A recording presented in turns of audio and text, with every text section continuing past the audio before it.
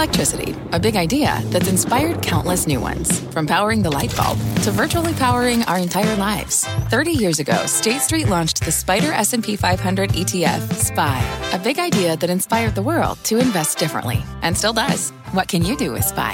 Before investing, consider the fund's investment objectives, risks, charges, and expenses. Visit ssga.com for a prospectus containing this and other information. Read it carefully before investing. SPY is subject to risks similar to those of stocks. All ETFs are subject to risk, including possible loss of principal. Alps Distributors, Inc. Distributor.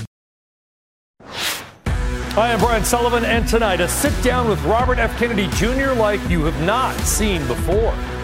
I'm going to give everybody a rich uncle, which is Uncle Sam.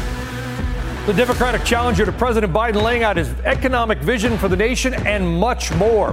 Hurricane Idalia wreaking havoc across North Florida and parts of Georgia. We have got breaking developments on the human and economic toll. Tesla suddenly feeling the heat from federal prosecutors. You may not believe why. A hot take just in from OPEC on the global energy debate, and investors will want to listen up. Plus, fire one up for cannabis stocks. An out-of-the-blue recommendation from health officials sending them soaring.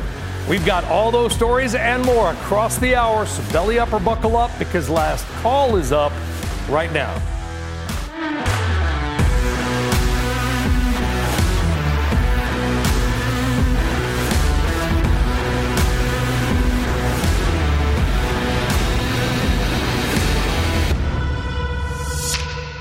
Welcome, everybody. As always, good evening here. Good afternoon out west. I am Brian Sullivan. All right, we're going to get to that interview in a moment. But first up, an unexpected late summer rally for your money. The S&P 500 now in a solid 4-day win streak. The NASDAQ and Dow Jones also closing the session higher. Now, they're all still down for the month, but not by much. And here is a Sully side up. Over the past 6 months, the S&P 500 has notched gains of over 13%. And up 17.5% on the year. The NASDAQ 100 up a massive 41% this year. Now, some of this could change tomorrow. We get more inflation data as well as the monthly jobs number on Friday. The ADP private payroll report today showing good but not great job gains. Keep in mind, though, that report and the government's official number often vary and often vary widely.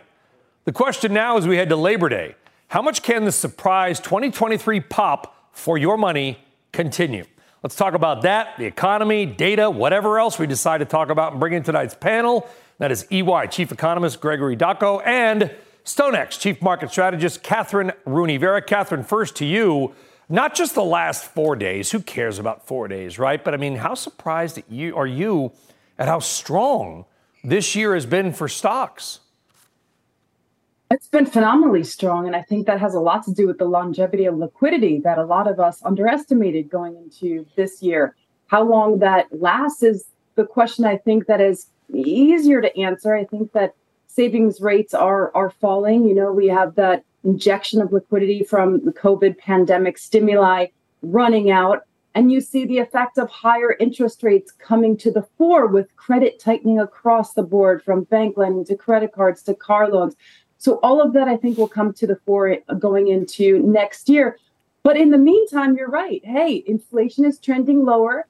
The markets are glad about that. They're applauding the Fed's ability to, or seeming ability to bring that to fruition. And the fact is that equities are increasingly allocated to when inflation is low and stable. And that's what we're seeing happening right now. Yeah, Greg, listen, we've got inflation data tomorrow. We got the jobs data on Friday. But to Catherine's point, we've got some credit data, which is not looking good. I mean, constriction of credit. And by the way, if you can get credit, it costs a lot. What is top of mind for you and your team at EY? What are you watching the most closely for the economy right now?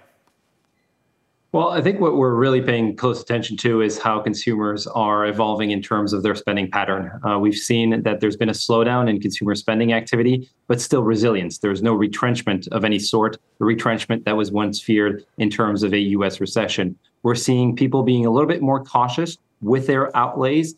Some of the headwinds that Catherine mentioned in terms of still elevated prices, elevated interest rates, tightening credit conditions, soon the resumption of student loan payments, as well as some other headwinds in the form of these tightening credit conditions are weighing on consumers' ability and willingness to spend. So it's not the traditional old recession playbook of a retrenchment in spending that we're observing, but some cooler momentum. The key question is how sustainable that moderate momentum is going to be as we move into 2024 and as we see some further weakening in labor market dynamics. Greg, I'm going to put it back to you and get you to answer your own question about how sustainable that is, because you referenced student loan payments. Now, there's a lot. We hear a lot of big numbers. I guess I'll give the good news, which is that about a quarter of borrowers will owe less than $100 a month.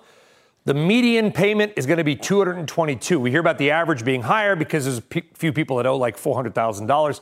They skew the average. The median is about $222. Have you done any analysis on how much that resumption of student loan debt is going to do to the economy? Because, you read the horror stories in the newspaper, but what about the macro impact? Well, from a macro perspective, it's likely to impose a drag around 0.3 percentage points, 0.4 percentage points as that resumption of payments restarts.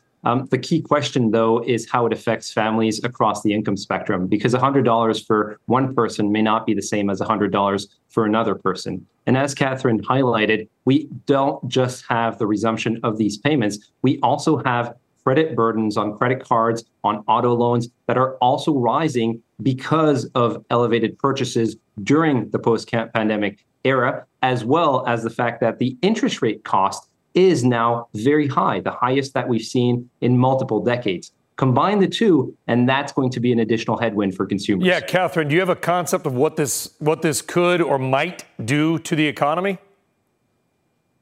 Well, in terms of investing positioning, I think we should be positioned for a swooning of the economy, not because of the repayment of student loans. I think that's a drop in the bucket, but I think the long and variable lag of 525, maybe 550 basis points in hikes will take a toll on credit, and I think that's going to impact consumer behavior next year. So we should expect a slowing of the economy. So I'm recommending our investors at StoneX position for that swooning of the economy and then the ensuing rebound. So I'm looking at short duration tips, for example, as a hedge against the potential resurgence of inflation.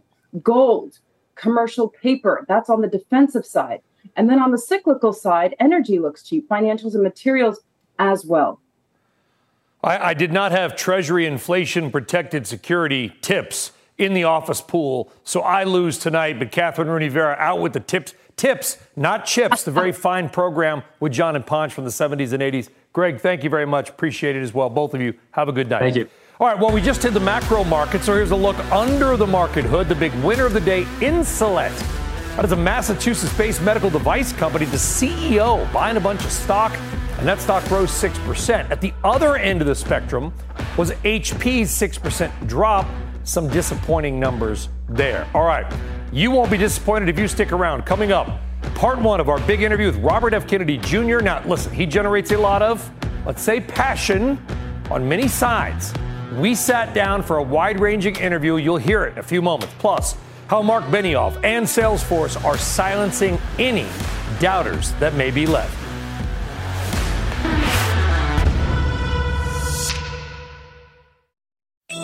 CNBC has quick and easy to understand business news updates at the open, midday, and close every weekday. Markets, money, and more from Wall Street to Main Street. I'm CNBC's Jessica Ettinger. Follow and listen to CNBC Business News Updates wherever you get your podcasts.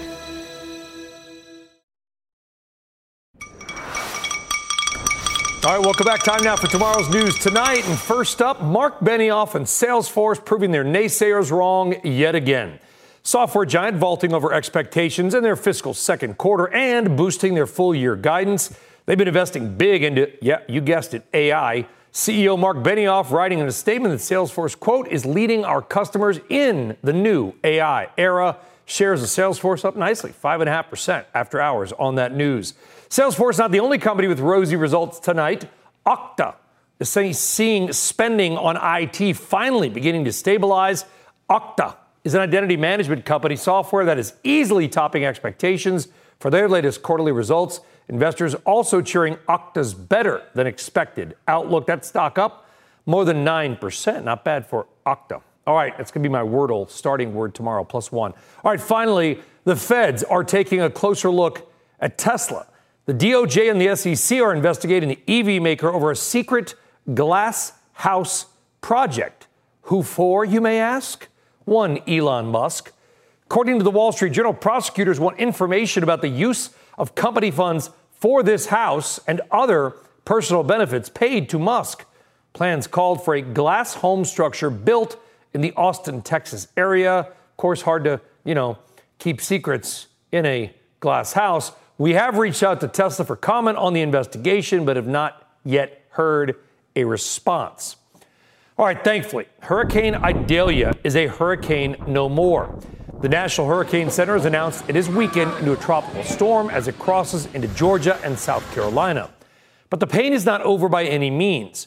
Nearly 500,000 homes and companies are without power, and officials estimate this storm could be another multi-billion-dollar event for insurers and reinsurers. So homeowners and insurers, are they prepared to handle the bill? Contessa Brewer has more on that. Contessa. Brian, it's really still too early to have an accurate handle on the damage that Idalia delivered, especially since the storm is still turning across the land. But the big picture here, the insurance industry is prepared for a storm of this magnitude, with more than $1 trillion in surplus for property and casualty insurers. But natural disasters are increasingly expensive. Home construction materials have climbed roughly 40% since the start of the pandemic. Last year was the 8th year in a row that the U.S. had at least 10 catastrophes that each caused more than $1 billion in losses. And insurers generally last year paid out more in claims and for expenses than they took in premiums. That's unsustainable. If you look at Florida in particular, hard hit by hurricanes, laid low by litigation and floundering in fraud, many insurers have folded or just fled. They could not make the numbers work. The state insurer of last resort, Citizens, saw a boom in customers because they probably couldn't get policies anywhere else or couldn't afford them. Reinsurance costs have skyrocketed. That's insurance for insurers. So they either pass along those costs, the insurers do, or they do without their own insurance, as 12% of homeowners in the U.S. have opted to do. Forgo property insurance, according to a survey by Munich Re and the Insurance Information Institute. Look, it's not just Florida. Other states, notably California, are seeing insurers exit. Property owners across the nation are seeing their premiums go up for homes and businesses and autos. If you haven't noticed that yet in your insurance bill, you will. And yes, we are seeing more frequent, more severe natural disasters, not just hurricanes and wildfires, but hail and winter storms. Thunderstorms in the U.S. have caused 70% of the insured losses globally in the first half of the year. And where and what we build and then rebuild also factors into why, Brian, these catastrophes are increasingly costly. Contessa Brewer, thank you very much. All right, still ahead in Last Call, Robert F. Kennedy Jr., like you've never heard him before. We dig into his economic vision for America and a whole lot more that maybe aren't the usual suspect questions that he gets. That is next.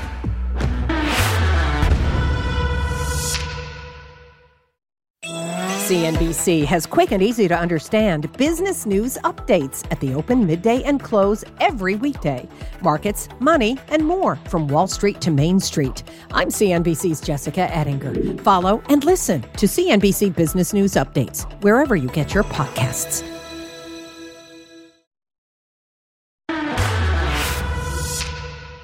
All right, welcome back to Last Call. Time now for our extended sit-down with Democratic presidential candidate Robert F. Kennedy Jr. Obviously a lot to cover, but we did this interview like we do all interviews, thinking about you, our CNBC audience. So we stayed away from some of the questions Kennedy seems to get all the time. And we began by asking him to finish this sentence. The American economy right now is what? In trouble. Why? A lot of the economic data is good. Consumer spending is good. Yeah, I'm over $33 trillion in debt. We have two presidential candidates who are saying they brought prosperity to this country, but you've got 57% of the American people who cannot put their hands on $1,000 if they have an emergency. And for those people, the engine light goes on in their car, and it's like the apocalypse happened. It's the end of the world for them. We have now kids can't afford houses. The housing price has gone from $215,000 2 years ago to $400,000 today. You know, I have 7 kids who are in the range 20 to 35, and almost none of their friends are buying houses. That was part of the American dream, that if you worked hard, you played by the rules, you could afford a house, you could take a summer vacation, you could raise a family, put money aside for retirement, and that was with one job, and that's not happening. Well, now I think you tweeted about this, about half the country, the median income is $5,000 less than the cost of living. Right. So you basically have to have 2 jobs. You have to have 2 jobs, But how do we and you said your economic plan is going to fix that. How do we fix that? Because this seems structural over years or decades even. Yeah. And well, number one, we have to unravel the warfare business, the warfare machine. That is bankrupting our country. That, and you know, Paul Kennedy, who's a Yale historian, has done this extraordinary history on the decline of empires, and every empire in the last 500 years, its death knell was overextending its military abroad. We've spent $8 trillion on wars over the past 20 years, since 2002, that have gotten us nothing, that have made it less safe to be an American, our country less safe. The Chinese spent $8 trillion during that same period while we were bombing bridges, ports, roads, schools, universities, hospitals. They were building them, and they're now the principal creditor for almost every nation in Latin America and virtually every country in Africa. So how would cutting the defense budget help the middle class? Well, in a number of different ways. I mean, first of all, we're going to lower our deficits. We can bring a lot of that money home. I mean, if we hadn't spent that $8 trillion, Brian, we could extend the life of solvency for Social Security loan for 30 years. We could pay for university educations for every child in America. We could pay off the credit card debt in our country for individuals. We could... So take the DOD spending cuts. This is primary to your economic plan. Transfer that money into other things. Yeah, but I mean, that's not the only thing I want to do. I have a number of direct programs that are common sense programs that will begin restoring the middle class in this country in dramatic ways. Okay, what's another one? Well, one of them is to create, one of the big problems, one of the reasons that the price of housing has gone up, and nobody can get a house anymore. People make an offer on a house, and then somebody comes in with a cash offer of... a lot of these are big institutions, by the way. They're big institutions. Wall Street firms. BlackRock, Vanguard, State Street. Buying up hundreds of thousands of homes. Right. Their objective now, they own 88% of the S&P 500. Now they're targeting single-family homes. They're competing with our kids, and they have these big bank books. So the cost of money and mortgages to them is minuscule, and our kids now have to compete with them. And, Thomas Jefferson said American democracy has to be based on independent freehold, ownership of independent freeholds by tens of thousands of American citizens, each with a stake in our system of government. We're now moving back to a feudal system. Yeah, but what do we do about it, Mr. Kennedy? Do we make it illegal for insert big Wall Street bank name here to buy up mass amounts of property? You change the tax code to make it more difficult for large corporations to accumulate thousands of houses. But here's a direct program. If you have a rich uncle who will co-sign your mortgage, you can get a much lower rate because the bank is basing it on his credit rating rather than yours. So I'm going to give everybody a rich uncle, which is Uncle Sam, who will guarantee mortgages for first-time single-family home buyers at 3% interest. That will reduce the average price of mortgage by $1,000 a month. I will finance that not by increasing our debt, which I'm not going to do, but rather by selling tax-free 3% bonds to finance it. That will allow, I'm hearing shades of Fannie Mae and Freddie Mac in my head, though. This is where, and they run into their own problems. We've covered them. How would your plan be different than what currently exists? Well, we have now surplus in Fannie Mae and Freddie Mac. Oh, and that would be, I could tie those institutions into this program. But we need this program.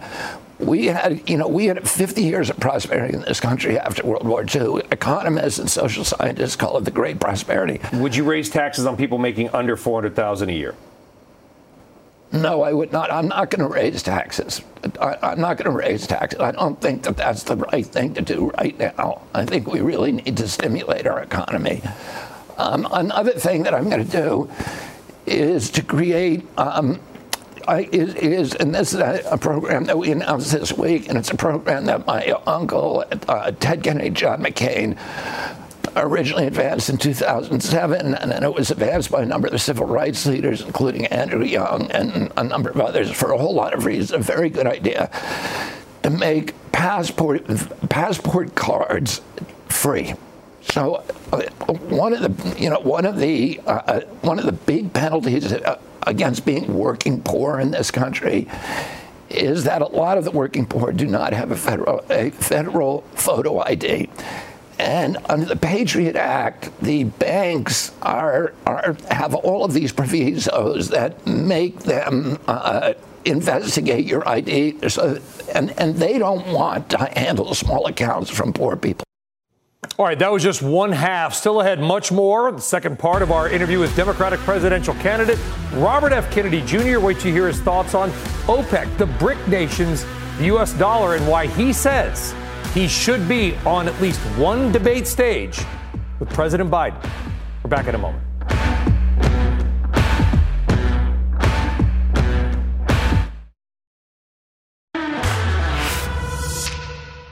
All right, welcome back. More now on our one-on-one interview with Democratic candidate for president Robert F. Kennedy Jr. We asked him about American competition with the growing BRICS coalition, Brazil, Russia, India, and China. And he makes his case on why Democratic primary voters should have access to a debate with him and President Biden or any other candidates, as well as sharing his thoughts on the Inflation Reduction Act.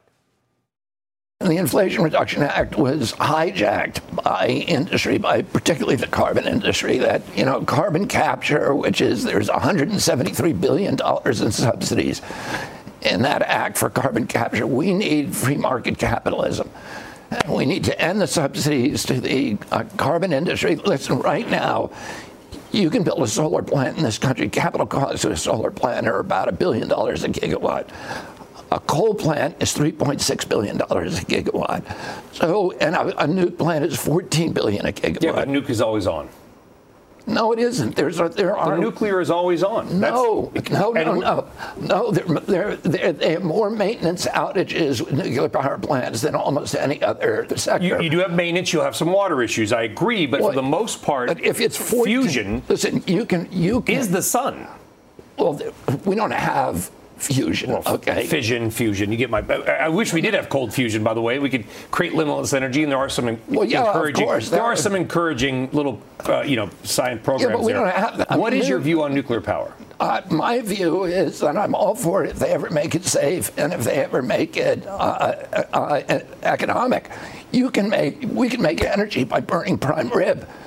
But why wouldn't we take the cheapest form of energy? By the way. Why wouldn't we take the cheapest form of energy possible? So what do we do? What's the new energy economy then? Wind, solar, get rid of the subsidies for the carbon capture? Get rid of the subsidies. There's $5.2 trillion in subsidies annually for carbon. There are small subsidies, relatively small, for wind and solar.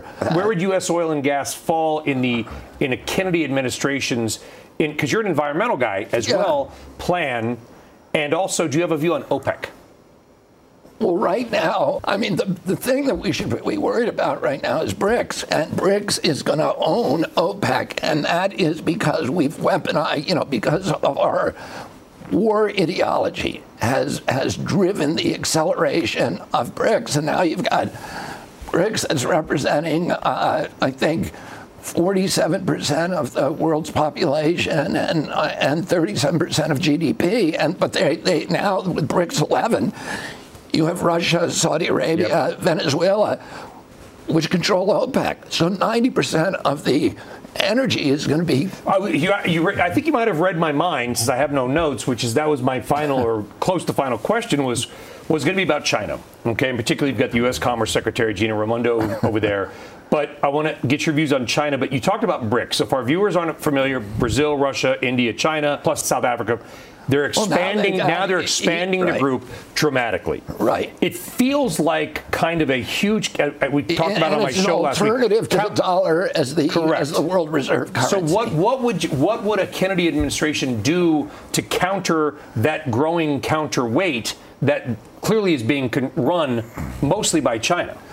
Well, nobody wanted to start BRICS. Nobody wanted an alternative to the U.S. dollar. This happened because of our weaponization of the U.S. dollar and weaponization of our foreign policy, unilateral weaponization, and the weaponization of our control of the world currency, where we were impounding people's, their personal assets if the government misbehaved, and do it unilaterally.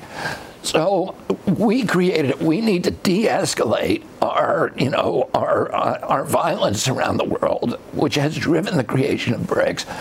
But the answer to your question about China, China does not want a war with the United States. We spend 3 times on our military what they do.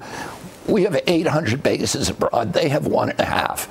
They're not like they want to compete with us. They want to bury us. They want to do it on an economic playing field, and they need us. They cannot survive without us. We're their marketplace. Right. We're the biggest buyer of Chinese goods by far. Right, Walmart. So I'm not afraid of the United States competing with China head-to-head in countries around the world. I think that's good for us. I think we win that competition because we have freedom. What about Nike, Apple, U.S. companies doing business there? If you were going to give advice to Tim Cook of Apple, what would it be? Well, giving economic advice or, patriotic advice. No, about doing business in China. I'm not somebody who thinks that we should divide the world. We live on one planet. We should divide the world into different sectors. I think the shared markets are ultimately good for the world because they decrease the chance of war. And that ultimately is the greatest threat. And I am not frightened. I think the U.S. policy should always be, the government policy should be about fostering, developing, nurturing the middle class in this country. And that's what U.S. policy. But I don't think we should cut off trade with China. I think some of the things that are being done, for example, the programs to bring semiconductor. The CHIPS Act. The CHIPS Act. I don't like the fact that we're giving subsidies to the richest companies in the world, but I do think it's prudent to be able to make semiconductors here in the United States. And I'd like to see more of that, trying to bring the industry home. Yeah. But I'm not, I don't think we should be rattling the sabers with China. When you treat somebody as an adversary, they tend to become one. And we did the same thing with China. And there are a group of people in the State Department and White House who want constant pipeline of new wars to feed the military-industrial complex. And they should not be driving our foreign policy. 2 final questions, Mr. Kennedy. Number 1, this is a little bit out on crypto. Should we back 10% of U.S. government debt with cryptocurrency? I mean, we're off the gold standard 50 years now. Okay, 10%. You mean like or a number? You mean selling T-bills with that backed by crypto or any U.S. government obligation? Not backed by gold, but by the digital gold. Yeah, I mean, right now, I like the idea of having some attachment to a base currency for at least some portion of the T-bills out there. I think it enforces discipline in them against, just printing money endlessly. So, and that individuals and governments, et cetera, when they buy T-bills can get, my uncle did this in 1963. With silver certificates and gold certificates. He tried to return at least an option for base currency rather than fiat currency, which is destroyed the middle class in this country. It's become a... I did not ask that question by accident, Mr. Kennedy.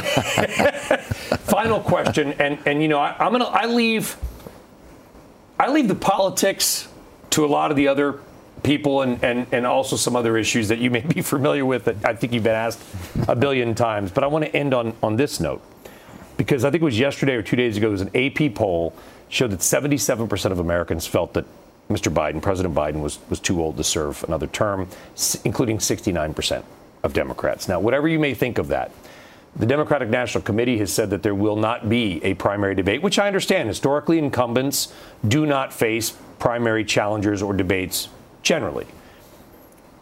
I have a feeling I know what you're going to say, but make the case to the DNC for having a debate, one debate between you, any other candidate, and President Biden in front of the American people to maybe assuage some concerns. Yeah, I mean, I think that's the point, that there's a lot of misgivings now among a vast majority of both Republicans and Democrats about the president's capacity as mental acuity. And again, I want to be clear, this is not my thought. This is AP poll, 69% of Democrats. Yeah. So I think it's important for the president to have a debate, to show that, this is a rigorous job, to show that he has the vigor, that he has the mental acuity, and to put those misgivings aside with the American people. But not only a debate, to have unscripted a conversation with voters and to do some retail politics. Now, if he's going to have to debate President Trump or whoever the Republican is at some point, and to say that that he should sit on the couch. Now it's like preparing for, telling a prize fighter, you got to prepare for this, for the prize fight, the championship, by sitting on a couch and eating Chick-fil-A. You need to be practicing. By the way, you need to be practicing, and you need and getting on your feet and getting on your toes and making sure that Are you talking to him about getting one? Is there any chance that there would be a debate? Well, we're asking him for one. Yeah. I mean, I think the American people, and even Democrats who don't like me particularly because they don't, because they've been misled about what I believe about certain things. But even virtually all Democrats want to see a debate. Our thanks to Mr. Kennedy for joining last call. By the way, there was more to the interview. We allotted about 15 minutes, but he generously gave us more time, but we didn't have the time here. So we had to cut down some of the interview in the interest of time. We talked more about how defense spending may be stealing from the middle class, more on ideas for a national ID card to help make sure labor and union labor in particular is being paid a fair wage, as well as some of his thoughts on the Nord Stream pipeline. The entire interview, front to back, not cut, is up right now or will be soon on cbc.com/top-video, or scan the QR code that will take you straight there. I'll also tweet it out as well. And as you can see, we did not go into some of the topics that have already been asked about 100 times, in part because we value your and his time. For reaction, let's bring in New York Times reporter Kate Kelly, also CBC contributor. He's been covering RFK Jr. and his fundraising efforts very closely. I think you can figure out what some of those topics are, Kate, because they tend to go into his views on medicine and vaccine in particular. This is CNBC. We want to do it certainly our way. He's got a really eclectic mix of backers, does he not? Yes, and I'm glad you brought that up, Brian. I was thinking as I listened to the interview, which was really intriguing, there was something in there for everyone, but there was nothing in there for sort of a large group of everyone, if that makes sense. And the fundraising results kind of bear that out as well, right? So he's got a large check from Abby Rockefeller, who's a granddaughter of the titans of that family, and runs a cannabis farm in upstate New York, and he's also got $5 million, I believe, from Andrew Mellon, another scion of American sort of entrepreneurship and wealth, who spent tens of millions of dollars to help finish building the Trump border wall in Texas. So if that's not a pretty disparate pairing, I don't know what is. Yeah, it's interesting. He's an environmentalist. He clearly he's not a big fan of nuclear, which I am, so we kind of went back and forth about that. He's got interesting views on immigration, this sort of federal ID that he touched on. And again, the full interview, all of it is fully up or will be up soon on CNBC.com. Kind of some people say maybe he's in the wrong or running in the wrong party. Well, I mean, I hear you, and let's get into that. I mean, I think he's sort of tilting at windmills, or I should say, like, going against the grain and being an iconoclast for both parties. Now, on a couple of issues, including defense spending and his sort of opposition to too much defense spending and his, like, real concerns about the war in Ukraine, as well as that sort of criticism of, did I hear him criticizing, like, big finance and their role in the housing market? I mean, on those scores, he sounds more to me like Senator J.D. Vance than he does, you know, certainly President Biden or even a mainstream Republican. Now, on the other hand, when you hear him talking about China and sort of protectionist trade policies, the problems with those, and sort of broad strokes saying there are things about the CHIPS Act that he likes, that is sort of veiled agreement or praise of the Biden administration. And that's very much in opposition to Trump and folks like J.D. Vance. Yeah, and obviously he's got, the voice issue spasmodic dysphoria, which is not dangerous, but it does sometimes, you could sort of figure out what he's saying. And what he was saying was, you think about a young family in Cleveland or whatever going to buy a house, and they find out that some giant Wall Street firm has bought up the entire block, and by the way, is more than happy to rent the house back to them, but that prices have come out of control, and that 55% of American families effectively cannot survive on one income. I mean, I don't think those should even be partisan issues. No, they're not. But I guess what I'm getting at there, Brian, is, and I my information on this is a little dated, but I looked at this in 2021 when it became kind of a hot issue among politicians and on the right. You had Tucker Carlson talking about it. You had J.D. Vance and others talking about it. I mean, the reality is the sort of quote unquote Wall Street, BlackRock, Blackstone ownership of these family homes is really quite small. Now, at the same time, no doubt that affordable housing is a huge issue in the country. The wealth gap has exacerbated that. The fact that in large cities where so many of the jobs are, we have wealthier people who drive up the price of housing. That's another part of that. I'm sure you have some of the same Wall Street contacts that I do that would complain bitterly about red tape and the cost of capital and permitting in a city like New York that they find crazy and sort of anathema to actually investing in residential real estate. So I think there are a lot of factors. I'm not sure the Wall Streetization of single family homes is really the key.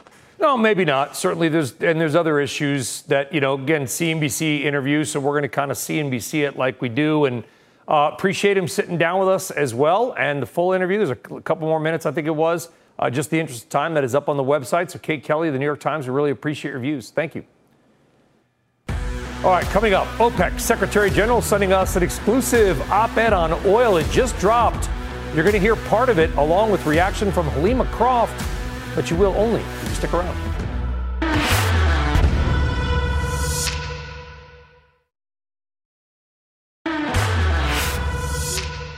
All right, welcome back to Last Call. A new op-ed from OPEC just dropping exclusively on CNBC.com. The group's Secretary General writing about just how much the world needs oil and not just for driving. Now, like it or not, fossil fuels, believe it or not, still account for a majority of the world's energy consumption, despite what you hear, and it's not even close. Again, you may not believe this, but according to the Statistical Review of World Energy, one of the leading publications on this, oil, coal, and natural gas are just under 82% of energy use globally. Nuclear and hydro, another 10%, leaving just 8% to other sources of energy like wind, solar, and biofuels. In other words, the world has a long way to go in that energy transition. Now, in the op-ed, the OPEC Secretary General, Haitham Al-Ghais, said, quote, "The scale of the climate change challenge is daunting, but meeting the world's rising energy demand and mitigating climate change do not have to exist in a vacuum or be at odds with each other." Strong words at an important time for America and the rest of the world as billions of dollars are being spent on other forms of energy. It is a hot take for sure. Many of you will disagree with it. But is it the right take? Joining us now for more is RBC Capital Markets Managing Director, CNBC contributor, global traveler, and OPEC attender, Halima Croft, joining us for Last Call. Halima, listen, I think first, before we get to the content of the op-ed, which is up on CNBC.com, it's rare to see OPEC And Haytham Al-Gais, who took over for his successor, Mohammed Barkindo, who passed away, kind of be on the offense like this?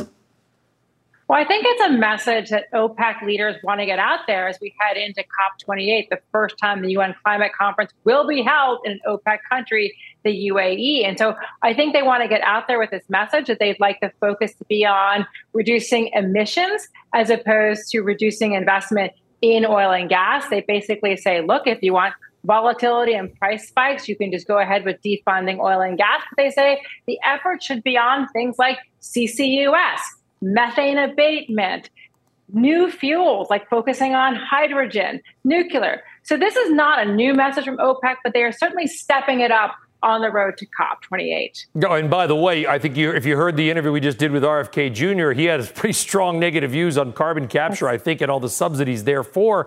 I think OPEC, and again, I don't want to put words in their mouth, but the op-ed's up, trying to say to the world, listen, it's not just about putting gasoline in your car. And, when you study really oil and natural gas, you realize, and again, you can hate it, but you don't realize all the stuff that goes into. And I believe, and please correct me if I'm wrong, as you would do politely, Halima, that oil is less than 50% used for transportation, or at least cars. No, I think this is the point that they're trying to make about energy. And we think about things like food, for example. Think about the role of natural gas as a feedstock for fertilizer. And so what they essentially want to say is again, when we think about the energy transition and accelerating the energy transition, they would like the focus to be more on reducing emissions as opposed to defunding oil and gas and having a situation of energy poverty. I mean, that has been a big message from His Royal Highness Prince Abdulaziz bin Salman, the Saudi oil minister, very focused on trying to combat energy poverty, pointing out that there are millions of people using biomass to heat their homes in the global south. So again, this is not a new OPEC message, but I think we're going to hear more of this from the producer group as we head into COP28. Halima, what do you make of oil sort of quietly creeping above 80 and then hanging around above there? I mean, look at the huge inventory draw numbers that we saw out today. I mean, this is a market where we have clear indications that the physical market is tightening. We've had tremendous OPEC plus discipline. But what has been holding the market back has been this continual concern about broader macro issues, China. But when we look at the Chinese import numbers, they remain strong for August so far. Yep, there we go. Maybe China seems to be the key to everything in terms of oil pricing. Halima Croft, the key to all of our knowledge. Halima, thank you. Thank you. All right, on deck. It could be the biggest change in drug policy in decades or maybe ever. Why the Biden administration wants to treat marijuana the same as cough syrup or testosterone, and it has the pot stocks red hot.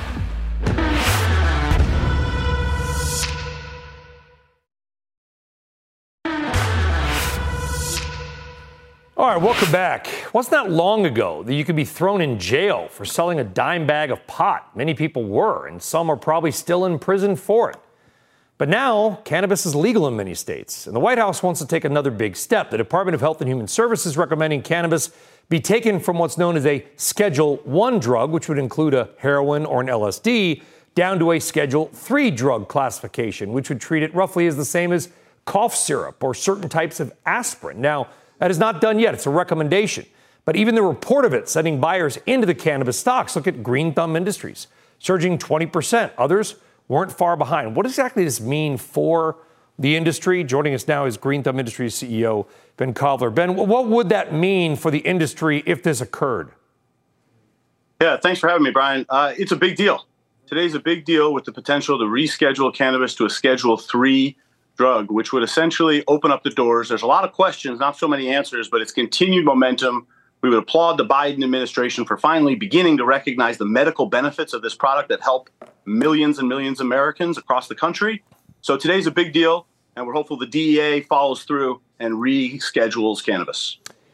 You know, the cannabis market, obviously so much optimism there was and there still is, but, the pricing hasn't been very good. There's not a shortage of cannabis out there in the market. What would this do to the marketplace itself, Ben?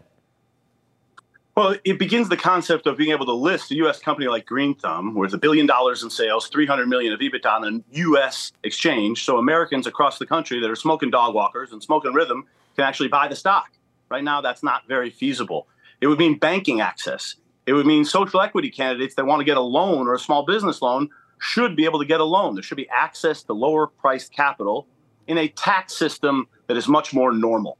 So it's the beginning and the continued credentialization of the industry and normalization, and really beginnings of more valuation into the businesses that are doing very good. Is it, listen, I know what you're going to say to this, Ben, but cannabis is not without its issues, right? I mean, the National Institute of Drug Abuse says there are people that are involuntarily committed, because I'm told that the cannabis of today is much stronger than the cannabis of, say, listening to Nirvana and laughing with a bunch of friends. I mean, is there a medical rationale for this? Is there a medical rationale against this? I mean, let's let the facts speak, right? There's thousands, tens of thousands. I think it's 75,000 Americans are killed by alcohol. We have 100,000 killed by opioid overdose, and you have 0 killed with cannabis. So those facts speak pretty loudly to us. This is a product that's been around for thousands of years. Now, it's not going to be without its bumps. There are lessons to be learned. There's a lot of regulation that's needed. We can't have accidental gummies that have dosages where the user is not clear what it is. That's effectively having a red cup of beer that's accidentally tequila. Nobody would do that. That makes no sense. Yeah. So we need calm, rational, common sense regulations in order to ensure safety in this industry. But this product is awesome.